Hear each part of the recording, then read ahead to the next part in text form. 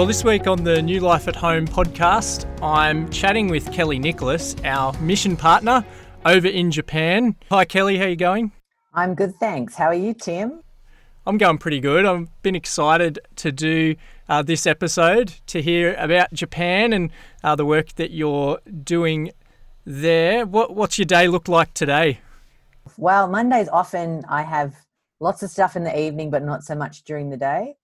So my meeting up with students doesn't start till 6 o'clock tonight. So I'm kind of doing a bit of study, doing a bit of preparation.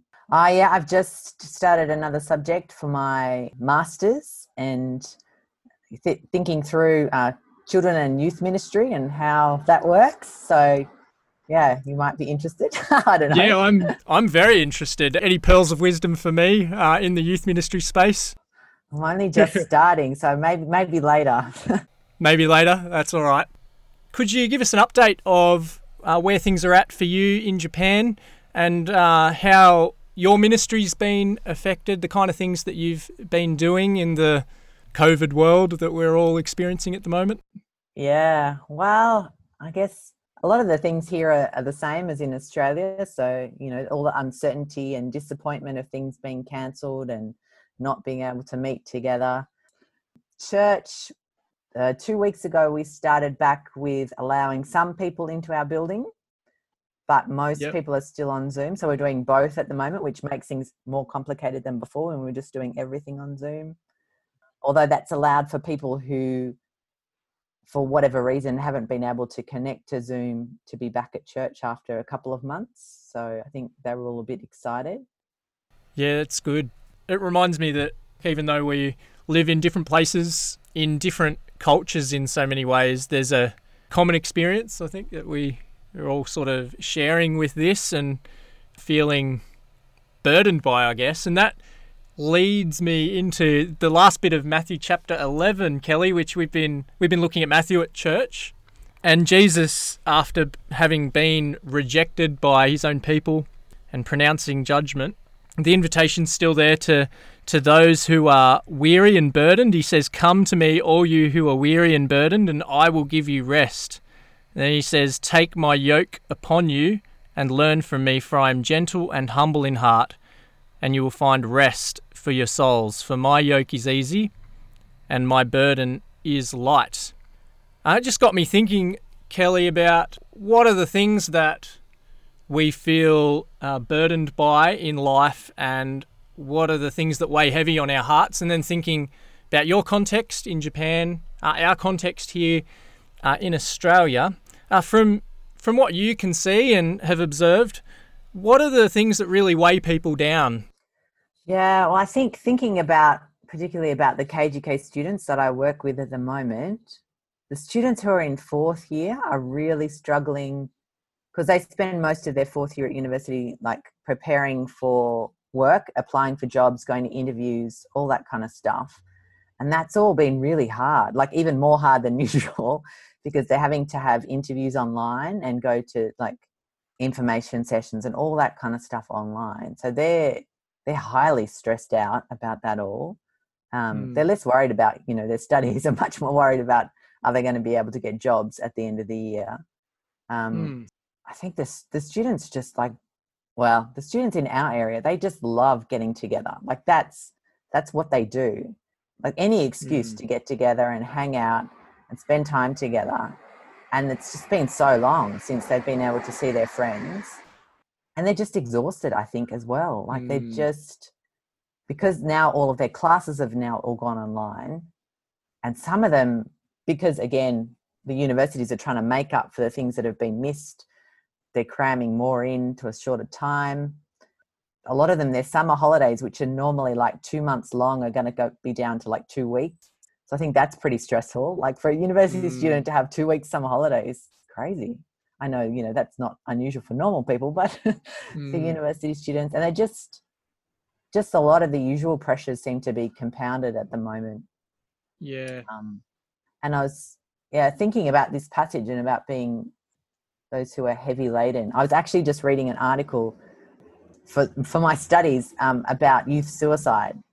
And suicide, obviously, in Japan is a huge issue. And the numbers are staggering. It's something like 20,000 people a year commit suicide. And those seems like those numbers have been going down, but not amongst young people. They're consistently the same. And in this article, one of the people said, once they thought about committing suicide, they actually felt like the burden of all the things that were going on in their life was lifted. And I thought, that's just so sad. That's the only way that they can see out of whether it's the pressure of studying at school, or bullying is a huge issue here, both in schools and in workplaces, all those kind of pressures from other people. But really what they need to know is they need to know that Jesus is the only one who can take that burden from them and give them the hope and the peace that they want. So that's what I've been thinking about this morning. So it kind of fits in well. Yeah. So thinking a bit more about what Jesus brings, can you expand on how Jesus brings that peace? Are there any examples or?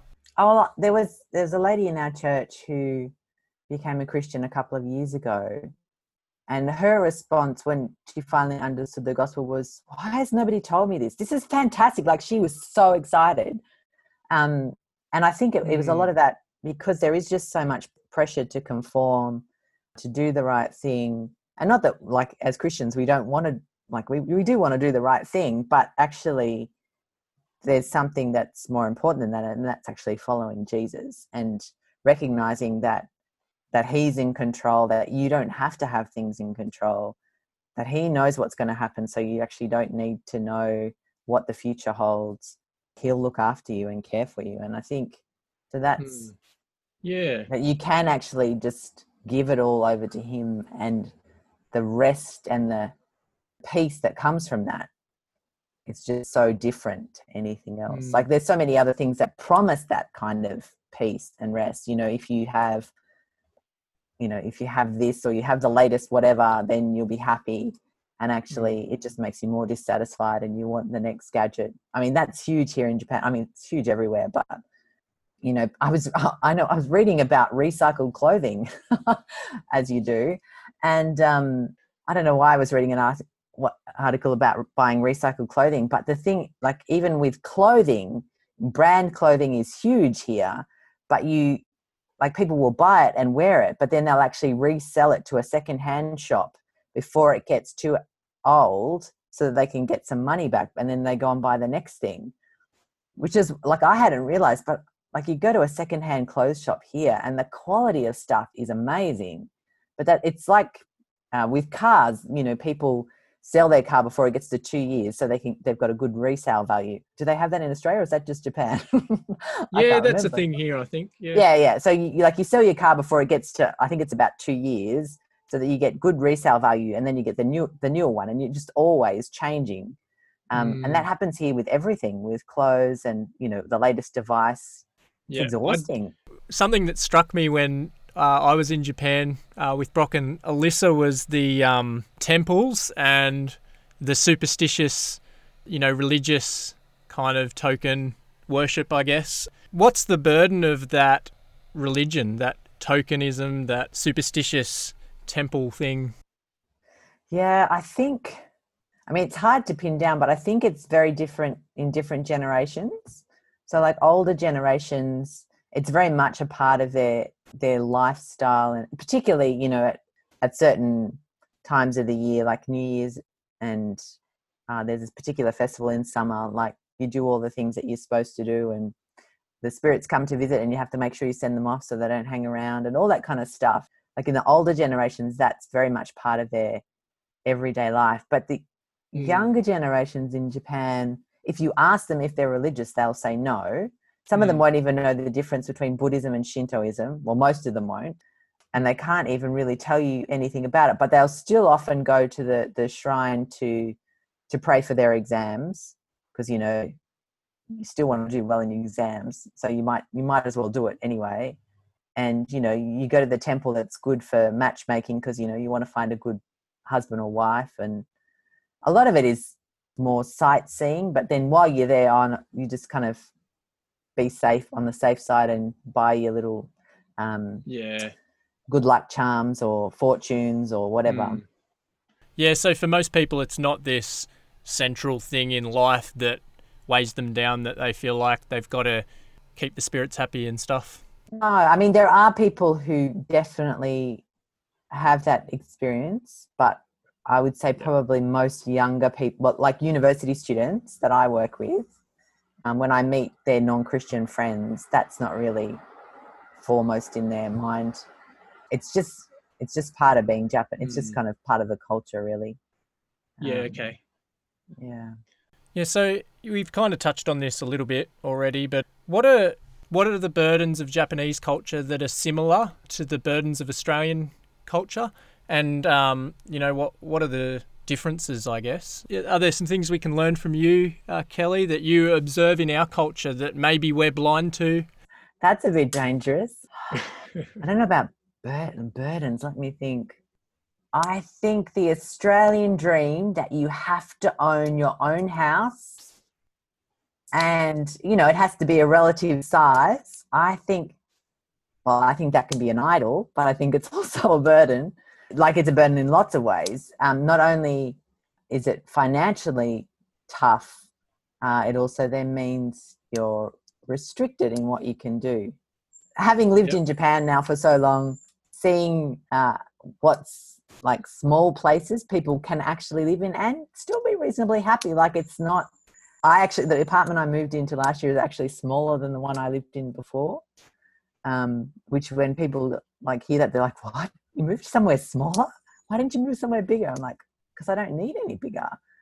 I'm always struck when I come back to Australia how big people's houses are. Are there other uncomfortable truths, uncomfortable challenges for us? Things that might cause us to lean on them rather than on Jesus and look to them for the rest and for the contentment rather than to Jesus, the only one who can actually bring us that? Yeah, I think that's probably the big one. Well, I think we've covered a fair bit of ground. We got a bit of an update of where you're up to, and we've looked and talked a little bit about culture and Matthew's gospel and burdens and the rest that Jesus brings, and you've also had a chance to kind of challenge us. Thanks so much, Kelly, for joining the New Life at Home podcast for this week. It was great to have you. Thanks for having me. It's been great.